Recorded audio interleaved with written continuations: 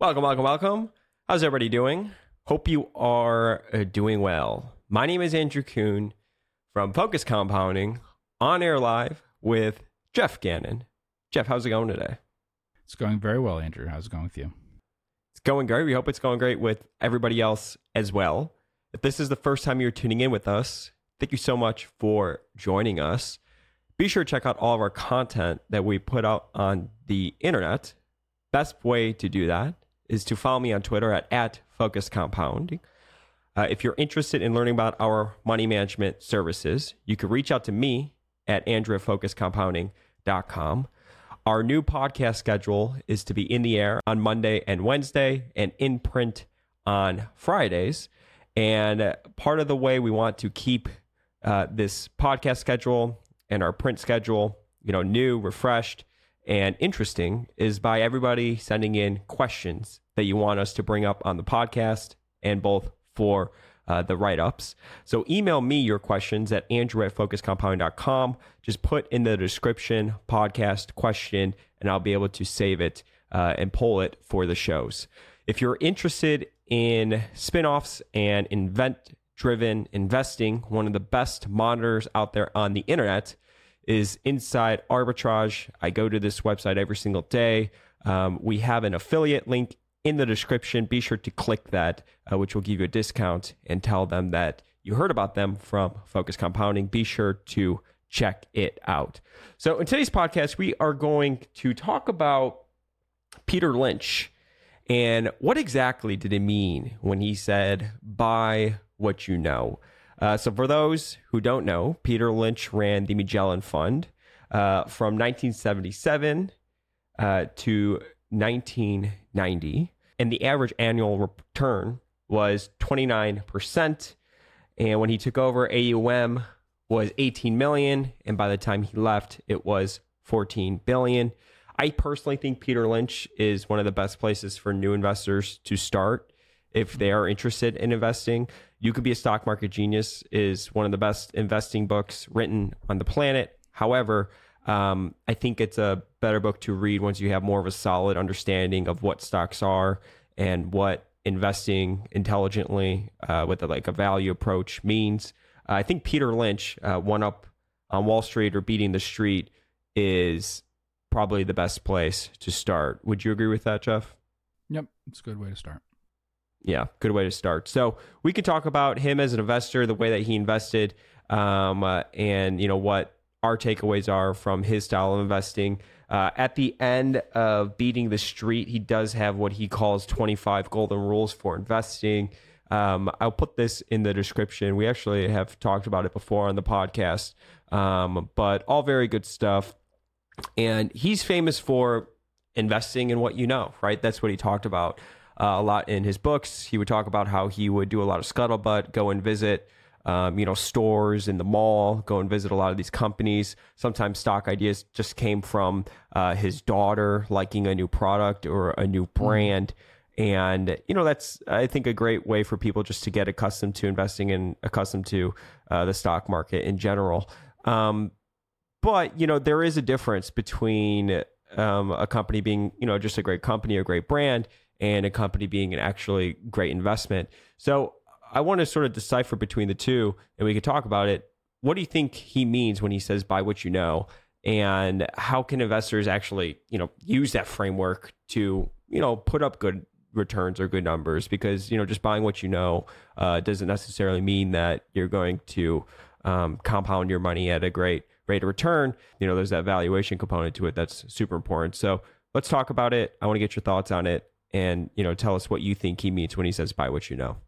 Well, I think it's related to two things. One, Peter Lynch liked to do this 2-minute drill where he'd set time on the clock. In fact, he'd say he'd cheat and set a little less time than he always said that he would, and have people pitch him stock ideas, right? Just in their own words and in a short period of time, so they couldn't, go to a PowerPoint or an Excel or those things that trip a lot of people up. And the basic story of the stock, why it's going to go up, why things are getting better, why it's cheap, why whatever, why are you going to make money in this stock? And then he would evaluate it. And it helps tremendously. That's the best way to get stock ideas. That's better than screens or anything. But pitches about things that you know nothing about and have no grounding in are useless. So it needs to be something that he knows and can connect in some way, because otherwise you can't tell the difference between BS and real stuff. And it's very easy for people to take advantage of you and present things that they don't really understand, or to actually commit fraud and stuff in areas you don't understand. You're not going to be taken in by a lot of frauds in areas you understand. A fraud will always be some concept you don't understand on the other side of the world that sounds very exotic and stuff. It's not going to be something in your hometown that's a gas station and things like that if you understand that business and you've worked in it before. So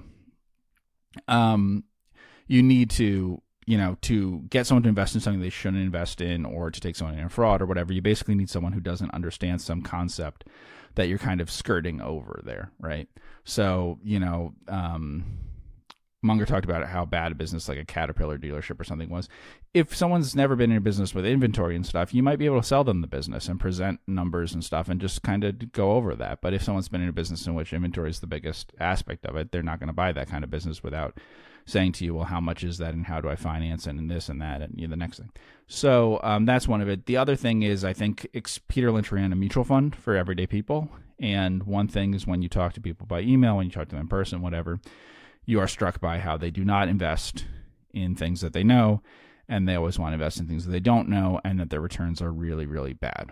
So the big thing is always, even if mutual funds underperform index funds and stuff, they're still going to outperform individual investors, because individual investors are going to do actively bad things that they shouldn't do. And the big one for that is they're going to ignore the things that they know and go into the things that they don't know. So one of the things that has always stood out to me about him was, didn't he say, even though he put up such incredible performance, basically nobody held throughout that whole time and made a lot of money investing in his mutual fund, because they would jump in and jump out, and the behavioral aspect of it? Yeah, so he was talking about like the average or the median investor that way. Morningstar tries to calculate things now more, and there's more advanced ways of doing that now, I guess. What he did was basically like, I just asking, like, can you go into the archives and try to figure this out for me? Yeah, that's true generally. I mean, the results are really bad that way. But by the way, they're bad that way in index funds too, if people aren't like trapped in them or something. I think that's one of the advantages. We've talked about that before. I mean, there's no reason to buy an index fund. If you have $300,000, just buy $10,000 of every Dow stock, dig a hole in the ground, put physical copies of the certificates in there, and don't do anything when they merge, when they spin out, when they get dropped from the Dow, whatever, and take it out. At the end, you've paid no expenses, and there's no reason to really believe that an index fund will do much better or much worse over very, very long periods of time. But you're not going to do that, where you might put money every paycheck into an index fund and not take it out. So they're providing the service of, it's not investing or something, but it's a service of protecting you from doing something else. But the idea that index funds are better than randomly buying stuff and whatever, there's no reason to believe that they would be. There aren't advantages that way, but there is advantages psychologically for you of telling you didn't underperform against an index fund. But, why are we using the index fund as a benchmark? To sell other index funds and stuff. You could use all sorts of benchmarks. That's not a realistic one. Why not use the median stock? Why not use all sorts of things? So I think that, investors do a lot of things that harm them.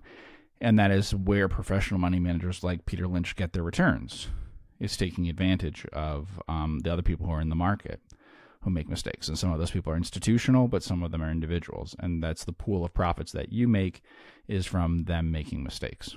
Are you surprised that he was able to put up 29% returns annual, especially because he took such a diversified approach to managing the portfolio? So, I mean, he would own like thousands of companies at one time, right? A position size for him could have been like 10 or 20 basis points, right? I mean, very tiny. So are you surprised that he was able to put up those returns? Because generally speaking, if you're going to put up returns like that, you need to be fairly concentrated. I mean, I think there's some misunderstanding of Peter Lynch that way, in that he was fairly concentrated by industry sometimes, and he was maximally concentrated in terms of regulatory things at times. So if you own close to 5% or something as a mutual fund, that would be, you're not going to go over that of that time. The fact that you own lots of small positions doesn't make a big difference one way or the other, and it certainly doesn't hurt versus having it in cash. So it's not a bad thing that way. He probably did it for information reasons, to be able to follow all those companies, even just to be able to tell them, because even though he wasn't a large investor for the fund, one advantage of it is that you can tell them, Bank of whatever in New England, that I'm your largest investor, and you can get information from them and stuff. So he probably based it a lot on that. So there are possibilities that they could go up if you just buy everything you like that way. There's nothing really wrong with doing that. But the idea that the contribution to his returns was from owning a large number of small companies and stuff, probably not that much, although it may have allowed him to invest more in smaller companies than some of his competitors who might have, if they concentrate somewhat. If they try to put 2% in everything, they'll be a purely large cap fund. Whereas if he's willing to take 1,000 small positions, he can at least be in small caps instead of being in large caps with his sort of cash portion of what he can't really invest. And so would it do better than cash? Would it do better than large caps? Maybe, and that might be an advantage of doing it. And like I said, he did the 2-minute drill type thing. Yeah, it's a larger question. We have mixed feelings about it. There's stuff that I find that would be interesting, and our fund is of a size that it's a problem. I see some things I say, oh, this will do really well. And it's an easier thing to understand, more certain that it'll work out, whatever, than what we own. But even with our broker doing the best job possible and nice breaks in terms of the nothing happening with the stock to drive it up and whatever, we'll only get 0.7% of our portfolio in it maximally or something, And is it worth the time and the effort and everything to do it? I don't know, but you come across it either way, so maybe it's fine to do it. And it stops you from doing something stupid. I mean, the most important thing when we talk about position sizing and stuff, Kelly criterion, right, is that's the maximum amount for when you're right. People talk about it as if it's the optimal amount to bet and stuff. It's better to think about it is that if you exceed the limits of it, it shouldn't really be called the Kelly criterion that way. It should be called like the Kelly limit or something. If you exceed that limit, then even though you are right, you can make positive wagers and yet go broke. As long as you're below that limit, you can't go broke, right? That's the point of it, is how you don't go broke making the right decisions. But the important thing is you should never make a negative bet. You should never make a bet in which you have a negative edge, so to speak, right? Just because, it helps diversify me, or it's the right size or something, that doesn't have an advantage to you. You're supposed to create a portfolio. You're supposed to create the bet sizing purely from bets that are have some positive value, unless you're in a literal gambling game in which you have to ante or something like that. But other than that, the idea is you make zero or the minimum. You just completely pass or the minimum on things that are bad ideas. And so buy what you know is a lot about just don't do anything in the whole area of things you know nothing about. Don't play games in which the other people are likely to be at an advantage to you. And Buffett talks about that with the idea of you being the patsy. I think Lynch and Buffett and stuff worry about that more than the average investor. The average investor is not as worried as I am or something about, things we talk about here, adverse selection, the nature of the information that I'm getting, what other people might know, what I don't know. I'll give you What are some examples of that? Yeah. So you gave me a book in which someone invested in American Locker Group, which is a tiny, tiny microcap, nano cap, many, many years ago. By that point, I was investing in the later stages of that story. And so I was picking stocks out, and stocks like American Locker and stuff. I became concerned that it was going to lose the Postal Service contract. And what I mean by that is not that I had any information that it would lose and stuff, but it was a very important customer. But when you have a very tiny stock, some of the people might be buying it purely quantitatively and stuff like that. But other people might be buying it because they know things or have reasons, not even knowing things, but they have reasons based on soft information from different things. They can put some things together to figure out. An example from something that we know and talk about is, so American Locker Group, I wanted assurances that they weren't going to lose the contract and stuff. Never got those assurances. Obviously, that information never came out. They did lose the contract, and bad things happened. But so that would just steer me away from that. In other cases, the fact that they have high concentration with some customer, but I have no reason to believe that anyone could know that they're in trouble with that customer, then I wouldn't care as much. So like, I don't know anything about oil prices, but no one else knows anything about long-term oil prices either. I can use the same forward curve information they have, the same 100-year average prices that they have, the same things like that. They come out with elaborate estimates of things, but those aren't worth anything. Interest rates are the same way. There's no evidence that anyone predicting interest rates far into the future is useful. The Federal Reserve telling you what interest rates are in 2035 is pointless. So there's no reason to not take a bet because you know nothing about interest rates or oil if they're based on long-term averages of those prices. If they're based on information that other people could have that you don't have or that they're better able to understand, then that's a problem. But a good example of that is I noticed in Value Investors Club, there was writes up of Nintendo and stuff. I was impressed by one little comment which said that they moved the Super Mario Brothers movie a very small amount of days. This means it's going to be a big hit. And I thought, actually, that's an unusual case in which there's really good information about Investors Club, which is not financial or anything, but is actually someone who knows the industry giving you important information. The reason why a studio would move something a few days like that is because they have internal tracking that shows that it has a chance of taking out a record. Why you re-release Avatar for a couple days or Titanic or whatever sometimes is to make it, again, the biggest movie ever. It's just behind some other movie. Let's release it, re-release it, and we'll, get it back to get that title. And they know how to do things with the press that way. The AMC Taylor Swift thing, you can see the ways in which AMC is gaming it to make it sound bigger and everything, and how they can use that with the press. Aldi's a really interesting one. The hard discount store in the U.S. and stuff. They've gotten the press to write so much about how they're the fastest growing grocery store and all this stuff. And it's not true. H-E-B and Publix are faster growing and are each in like one state.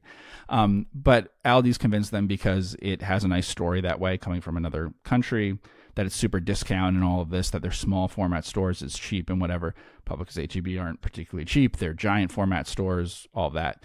But by square footage and everything, those two are actually each much bigger growing.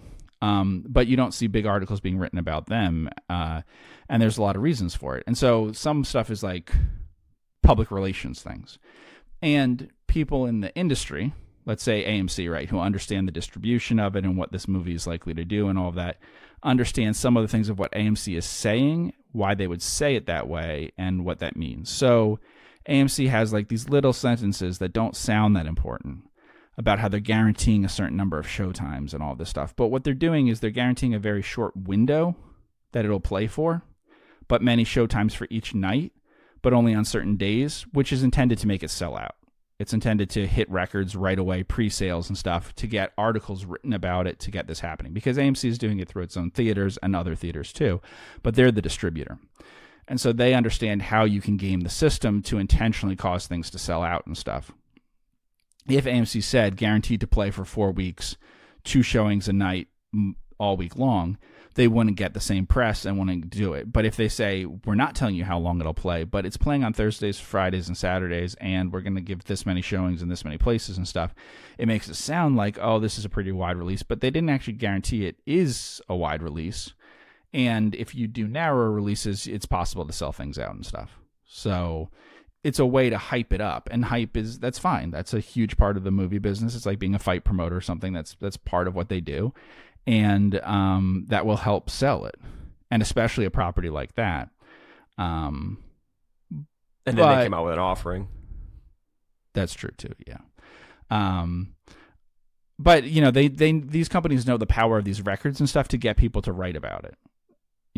There are other industries where that's not important. Lots of companies don't care if their stock is high or low, but a company that needs to issue stock does care about it. We've talked about that, and so the information coming out from them is sometimes a little different.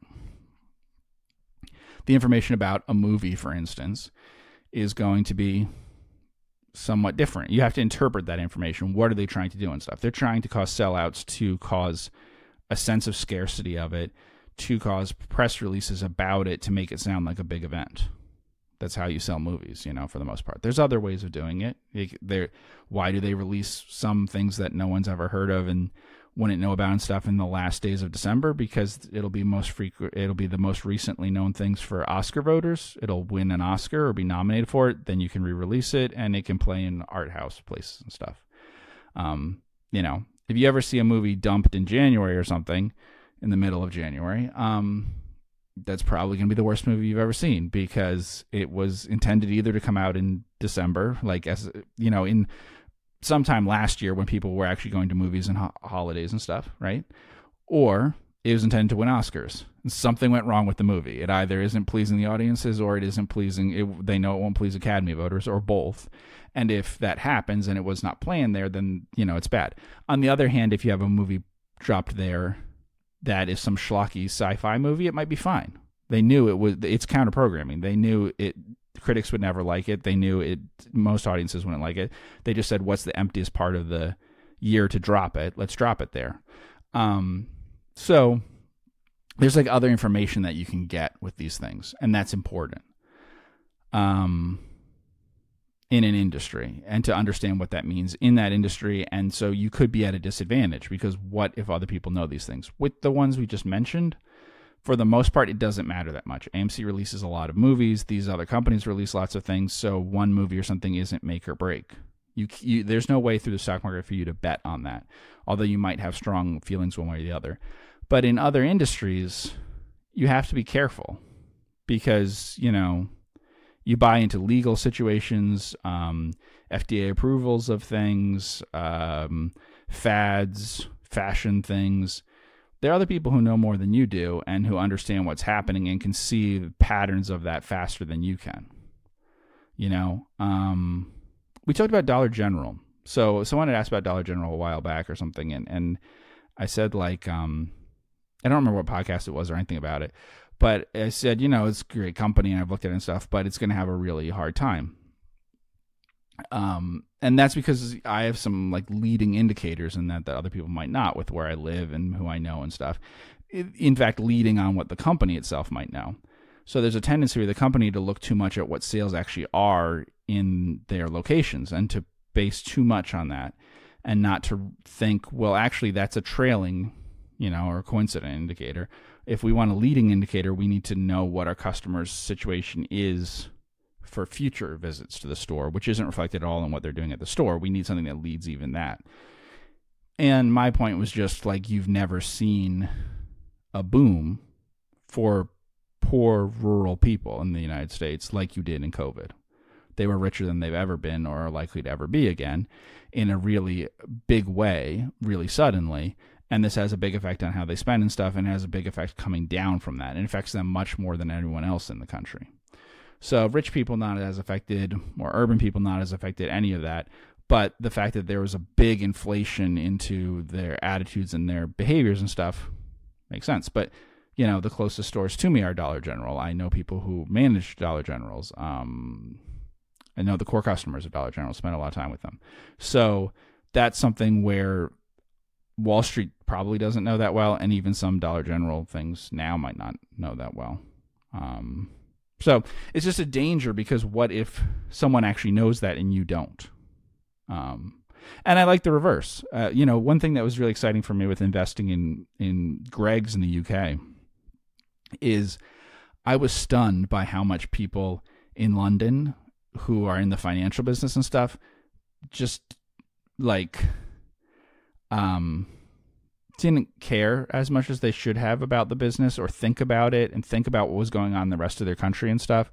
You just got the sense that if it had been super popular in London, it would have more coverage and stuff. It's sort of like the early Dollar General story, where, New York, things are not giving as much attention, but it's more extreme in places like the UK compared to the US about the degree of difference between things.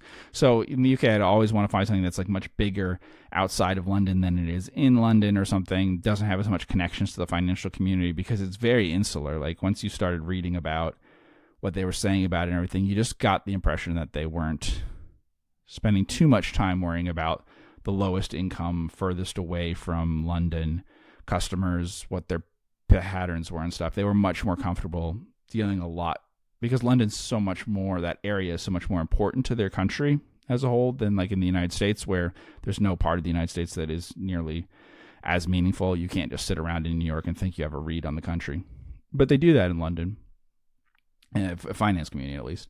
And that helped in being like, oh, they're not bothering to figure out that much about this company and stuff to the same extent that they would if this was a trend in London or something, Peter Lynch actually talks about that in his book, that he had this sandwich shop he really liked in Boston and everything. And then eventually he kind of realized, oh, this is like a great sandwich shop for people making the kind of money fund managers make in the convenience we want and stuff in a place like Boston. But how many places like Boston are there around the country? Oh, there's actually not that many.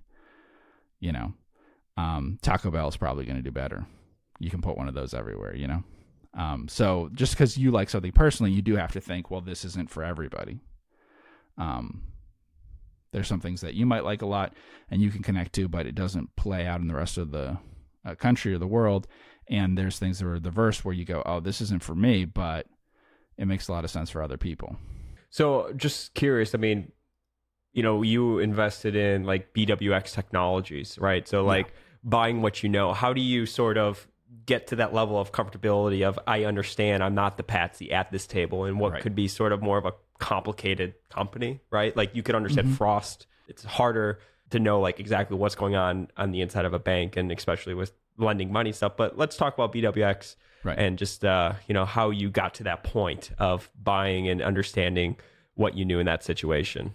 Right. So BWX Technologies, which is a nuclear company, mainly making nuclear reactors for U.S. submarines, nuclear-powered submarines, and also for carriers, right? Both of them.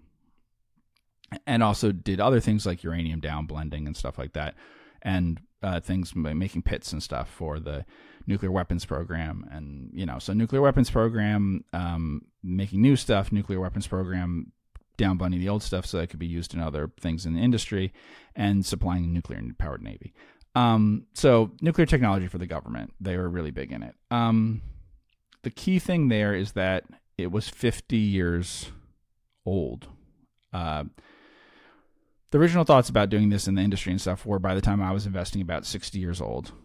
The idea that what had been Babcock's technology and stuff, what kind of reactors you would use, that you would use water, so that these are steam things, that you would, what fuel sources you would use, how you would do it, all this stuff had been decided, had been kind of the dominant design for at least 50 years. And there were not, there was not a lot of change. It was an orphan technology in my view, right? Nuclear is very important, but basically about 40 years ago from today, so over 30 years ago, the time I was investing in Babcock, in BWX, they basically said, we're giving up on the technology, right? The late 70s, early 80s, you got a disaster, but you also have really high capital costs and stuff, and you just stop pursuing that. It's kind of like going to the moon, right? The United States went to the moon, all this stuff, and then the space program just like stopped. They do some stuff in orbit, they put a space station up there, but if you ask someone from back then, they'd say, of course we'll have been to Jupiter and stuff, and the moons of Jupiter, and seen if there's life there and stuff. No one from 1970 could have thought, oh, we'll not even go as far as we've been going before 50 years later. No one would have thought we wouldn't be on Mars and stuff, right? So why not? Because we basically gave up on it, right? We gave up on nuclear. So that made it attractive to me. There's a lot we talked about with Jacob, early cars and stuff, right? It's a lot easier to understand the car industry after a few decades because there's dominant designs, which can be completely arbitrary of how you put together a car, why it's that way. It's not because it's really that great or anything. I have no idea if that's the best design for nuclear stuff. Once you start designing it that way, you're unlikely to switch. One becomes dominant versus the others. And then there was limitations in terms of who else had nuclear technology and whether they were likely to be allowed to use it one way, vice versa. So you need NATO countries, probably basically the United States, because it's by far the biggest consumer of nuclear stuff. It has to be a U.S. company doing it. So the fact that Russia or China, at the time I was looking at China, was thinking about building a lot of things, wanted to do a lot of this. Well, they weren't going to compete for those, but neither could go the other way, and any of that information ever be shared with them. So the biggest issue with that, well, there's a couple issues. One was capital allocation. Hard to predict that ahead of time. But two was understanding the political, the government aspects of it. Were there risks to the Navy's budget and stuff like that? That was really what the concern was. Who sets the budget? Where are they? What political parties are they? What districts are they in? who determines things at the Navy and all of that. And the conclusion that we came to is that this was really important to them, the nuclear weapons aspect of it. So not only did Babcock make nuclear weapon stuff for them, but they also, one of the kinds of ships that reactors went into carries ballistic missiles that are nuclear. So you have subs that are meant for fighting other subs and for other ships, but you have other ones that are meant as part of a nuclear deterrent that you can't find them and they can fire nuclear missiles. So are they likely to be around for a long time? Are carrier groups likely to be around for a long time? And if they are, do they have to be nuclear powered and everything? So that was the decisions there. I don't think that it was particularly difficult to figure out those things in the long term. But you could be wrong. I mean, the issue is, do I think other people know it better? Yeah, there's some things like whether a specific class would work out or be changed or whatever, and something did happen with that eventually. I think that people, big investment firms, investment banks and things like that, big institutional managers have people who cover policy stuff, who would know the people involved in everything and have a better idea of, this is going to overrun on this project by a lot. Congress doesn't really like this and is going to investigate this thing and whatever. I didn't think it would make a big difference, but whether they would speed up or not, they would know that better. So the timing of it, they would probably know better. It was a spinoff, so the idea was really to make money off of the spin part of it, that breaking it up would have you make money over the next year or two, and that was kind of the catalyst. But in terms of them understanding the budget better and what's likely to happen over the next 3 years, I think you're at a disadvantage versus people who have that kind of knowledge. So what are some real world examples that people can do or implement in their own life to just keep their eyes and ears open for like investing in finding these unique Peter Lynch type situations? I mean, would you classify Celsius as being one of those? We like the product. We saw there was a microcap, and obviously there's some recency bias there, but it's been pretty successful. It's pretty crazy that they're like a one product company that is as big as it is. Well, yeah. So Peter Lynch talks about that, and that's really, really, really critical. It's a Buffett thing. It's a Peter Lynch thing. You have to find companies where your insight about it really moves the needle, and that's the big mistake that people make sometimes. So there'll be some article written up in like. I don't know where it was, but say it's a Barron's or a Fortune or something years ago about Wrigley's, right? And it was like, Wrigley's is going to have some nutritional added whatever thing. Okay, if it's a huge hit, what's it going to be? 5% of their gum is going to be that way compared to everything else that they sell, and it's going to take forever to it to be meaningful. He talks about how he looked at like Hanes and stuff, or whatever the company was at the time that he was looking at it, that did like legs, hosiery in an egg container thing that you could sell at grocery stores and stuff. And so that would be like a big product for them. Whereas a new product thing for Procter & Gamble stuff, it's not going to matter. So a one product company is great to find, something where you have big insight, and in terms of you having an insight into something, it would be helpful if it is, like we said, like a one product company. It could also be helpful if it is a very specific niche that you understand and the company's doing a lot in that. So even like your local bank, right? It could be a lot of times who you get different insurance things from, different things, who you get supplies from, different things at a company. At a company, you're going to have a lot of these things where you would come in contact with it. And that's kind of Peter Lynch's point. Like say you worked at a car dealership or something, right? Okay, yes, you know about where you are in the cycling car things and whether you can sell that through or whatever. But you're also, if you pay a lot of attention to what's happening there, right? They've got to be buying uniforms and stuff for people doing maintenance work and stuff at the place. They've got to be insuring the place. They've got to be doing different things. They're talking about financial things, real estate things, whatever stuff. They've got to be using some sort of software to be doing things about accounting things and whatever stuff. They've got to be doing, there's all sorts of things that you would understand. They've got to be doing software things for customer relationship management stuff, right? Like you would spot all sorts of different things and say, this makes us 10 times more productive. Maybe I should look into it. If it's a single product, then that's a really good idea to do. Or if it's a thing that really moves the needle in a big way. So like insurance stuff, right? there are some insurance companies that do like one sort of thing, basically. That's where you want to have the buy what you know. Knowing a lot about Allstate or State Farm or whatever, which, I'm giving examples of companies you can't really buy, but isn't that helpful, right? But if you knew it because you're in the trucking industry and they only insure, owner-operator trucking businesses or something, then you could know a lot. You could know a lot about that. You could have real context of knowing whether their business is good, but also knowing things about the cycle. So if it looks really cheap or really expensive, what that feels like in terms of your industry and everything. And you could have some real advantages that way. I think that there are areas that you can do, whether it's very, very focused geographically or very, very focused in terms of product. That's a big thing that people think that they know something about, sort of a diversified whatever, but you've got to ask how much does it really move the needle. There's huge write-ups about Berkshire Hathaway and different parts of it and whatever. Berkshire Hathaway really doesn't matter outside of like 5 buckets or whatever, which Buffett has outlined. You can analyze all the other stuff as much as you want. It's small. It doesn't take a lot of new capital compared to what it's already in, so it's not really going to move things. If some big giant bank says we're going to get into something, it's not going to move things all that fast. I mean, even when we talked about Frost, which is all of Texas and stuff, they're like, oh, we're going to introduce mortgage stuff, which they haven't done for a long time, that they're going to do themselves. And they say, oh, well, our goal, if we grow it and we can sell all this stuff and do all this right years down the road, let's say 5 years from now or something, maybe we can get it up till it's about 10% of our loans. Right? And what are their loans? Like half of their balance sheet at most or something. So, okay. It's not very big, right?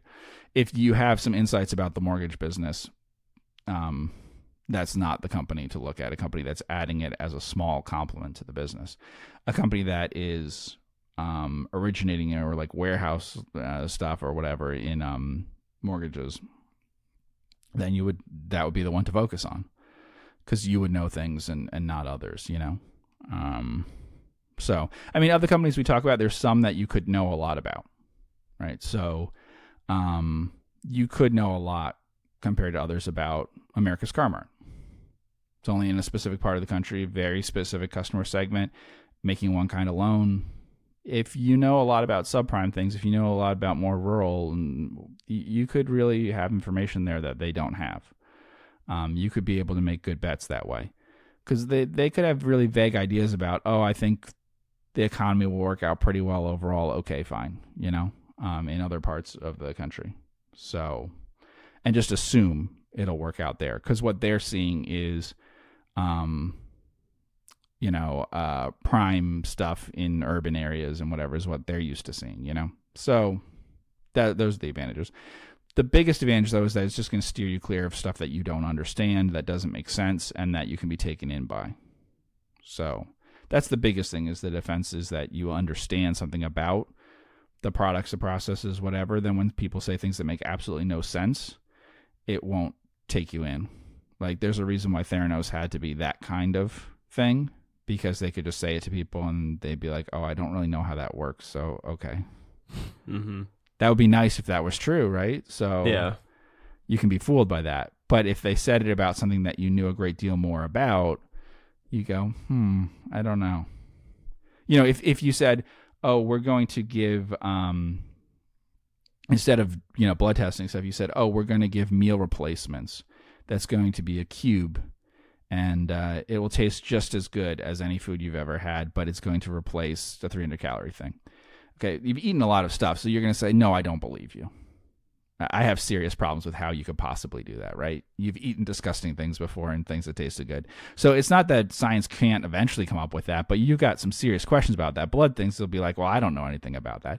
But the idea that you could make something incredibly dense and have a lot of calories and taste okay, most people would say, no, that's not possible. I know, that things have, how things taste good and stuff.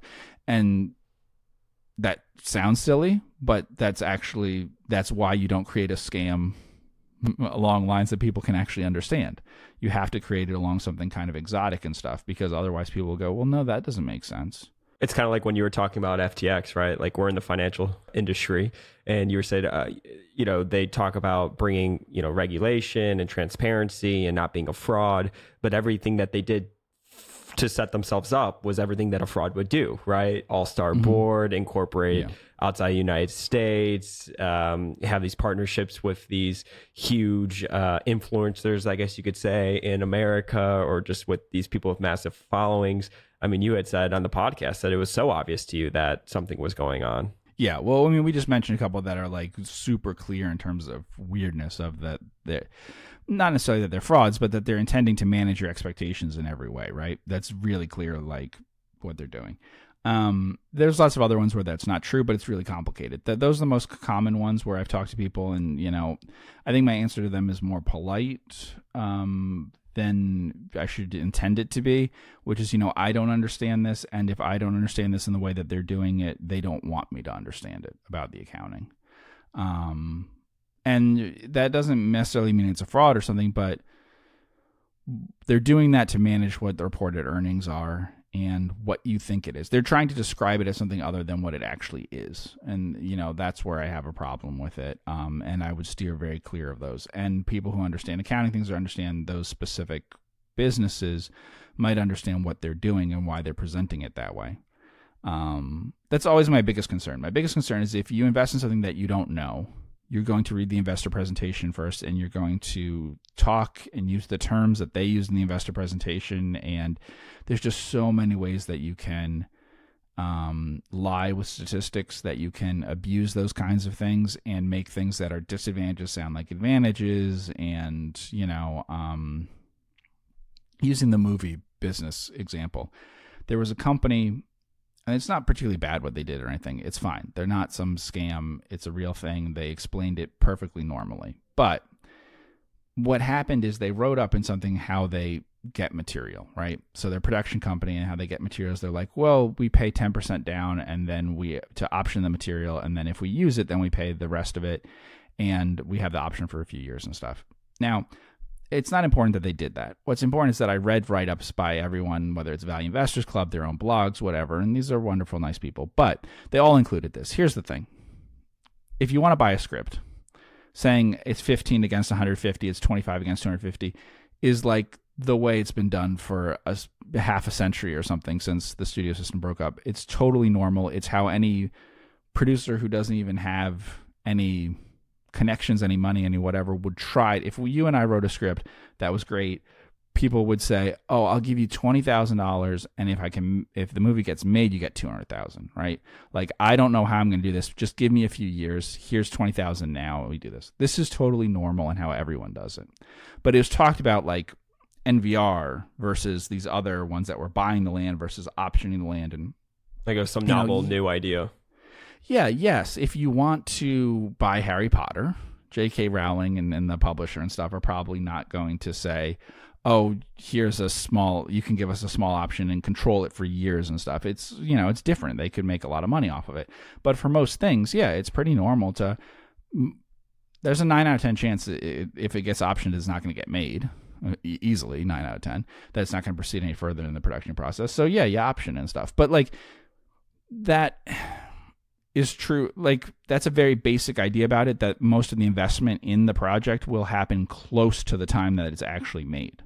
Like, if you could say not greenlight it at the last second, you've stopped spending most of the money that you were going to spend. You might have spent a few $1,000,000 and whatever, but you just stopped spending a huge amount of what was going to happen. That's the cutoff point. So if you knew that about what I just said, if you were in oil and gas stuff, you would know better what someone means when they're saying about optioning stuff and royalties and things. Whereas a company could mislead you a lot if they're like, you ask some question, right? Why does this not match up with that? And they say, oh, well, it's because we pay some of the lease money up front and then we amortize it over it. And then other ones is based on the units that we produce out of it. It's a per thing, per barrel of oil, certain number of cents or something. It's a 5-year deal or whatever. Okay, that might be true, might not be true. I don't know. But if you don't know anything about it, they could tell you that. And you don't know the numbers. And so you can't go, wait, but that's like almost all of it. Are you paying it all up front? What's happening here? You know, if any number doesn't match up with like a fraud or something, or just them wanting to hit numbers, if you don't know anything about it, they can move everything around. You know, that was my favorite story with the GE book. Was it Lights Out or Power? Lights Out. Whichever. The one that I liked was the one that was written by the Cohen, right? That's the one that I liked better. But anyway, but because it connects not here Lights with Out then. So that would be Okay, Power Failure. Power Failure. I think that was the one where he told the story. But whichever one it was, of the example of what I mean is it can even happen in companies, right, that don't understand it. And it's really clear reading those books that GE did. They just, earnings are earnings, and they didn't understand the differences between the business. So sometimes broadcast was providing these huge, high cash flow, whatever earnings, and then there'd be this other business having earnings, and we can report as much to the street, but it's really not good quality stuff, you know. And they'd be like, well, let's ditch this one and get this one because it'll move up our earnings. But, you know, there's one part where they're talking to, you know, the head of this thing is talking to the head of that thing, so we're getting a little further removed. And to hit the numbers, they're like, okay, can you, that movie that you have planned to go on cable on Christmas, that Christmas movie you have planned for December, can you release that in January? Mm-hmm. Well, no, we can't release the Christmas movie in January. No one will watch it. But the reason why they would do that is they understand the accounting. So if the movie isn't bringing in any money that they have that way, shifting the quarters greatly changes things because of the way that movie accounting works. They're just putting in film inventory until they do that. So all the expense that they're going to have that's going to happen there in terms of how you do it is if you expect your revenue not to be spread over a long period of time, you're going to get hit with a big expense in a single quarter. And they want that quarter to be the first quarter of next year where they probably have something else inside GE that can compensate for it, and not this quarter where we're already short of the numbers, right? But if you're in the abstract and stuff, then you'll just be like, oh, vaguely, oh, GE manipulates earnings a bit, okay, whatever. But if you understand that kind of anecdote and stuff, then, you know, they're going through their business like, how much does it hurt the business? That's fine. We just need to get the earnings thing, you know, to hit it. And they don't even understand, the people reporting to them, what businesses they're in, you know, because just earnings, whatever. And so and that's the problem, like even within a giant organization or something like that, that's what starts happening, is that people at each level know that the other people don't really understand what's going on. And then they get surprised. They're like, how could this happen so suddenly? How could everything have fallen apart? And, you know, it's, well, because we were moving things around to tell you slightly better stuff, trying not to, you know, tell you the bad news right away. And then suddenly you have a big shortfall of something because you didn't really understand what was happening, you know?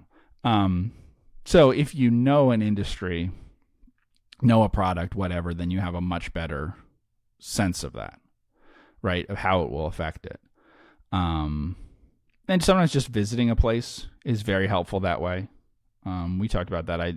We visited a site that I think was super useful that way because the reason why is we got to see both the customer facing part of the business and the part the customer can't see. So if we just get taken into a boardroom and have a talk, doesn't really do a lot. But if we get to see both sides, I know what their expenses are and stuff. So now I get a really good sense of how they're spending it. And so they present a face to the customer that doesn't give you any sense of a low-cost operation. But once you get in the back of the house, so to speak, it's a very low-cost operation. And that's what we wanted to see because we knew that their expenses were really low and stuff, but we don't know where they're spending it. And they could be skimping on stuff that the customer can see and all of that. And really what they are doing is when they're out of sight of the customer, they're super cheap and stuff. Whereas some of their competitors, you get a little more lavish offices and stuff, and more your location and your office and who you're in proximity to and stuff maybe determines a lot more of the prestige and the whatever. And so there's kind of costs that aren't just salary in there, but it's part of what gives you your importance in the company and stuff, right? So seeing that is really, really important. And in some businesses, you know, an Aldi or a Costco or whatever, you can like see a lot of stuff up front yourself. But then there's other things you can't see. You go to Disney World or a cruise ship or something, you see all the front of the house stuff, but you have no idea how they're doing things behind and how complicated it is and everything. So it helps to like know a little bit about that, to know people who work in those things, and to get a feel for how they're doing stuff. Mainly, I think because it helps you filter other information, right? Like when you get told something, if what they're saying makes any sense or not. And so if you invest in something that you know nothing about, then they could tell me anything. So biotech things, it could tell me anything, because most of them are it'll cure some disease that I don't even know how the disease works. So yeah, they can tell me the mechanism of action is whatever they want. I don't know how the disease works. I don't know how to stop the disease. So anything they tell me is as likely as anything else, Mm-hmm. Mm-hmm. Well said. Cool. Well, I want to thank everybody so much for tuning in with the both of us on the Focused Compounding Podcast. If this is the first time you are joining us, be sure to hit that subscribe button, check out all of our content out on the internet, and reach out to me if you're interested in learning about our money management services. I thank everybody so much for all the support, and we'll see you in the next podcast. Take care.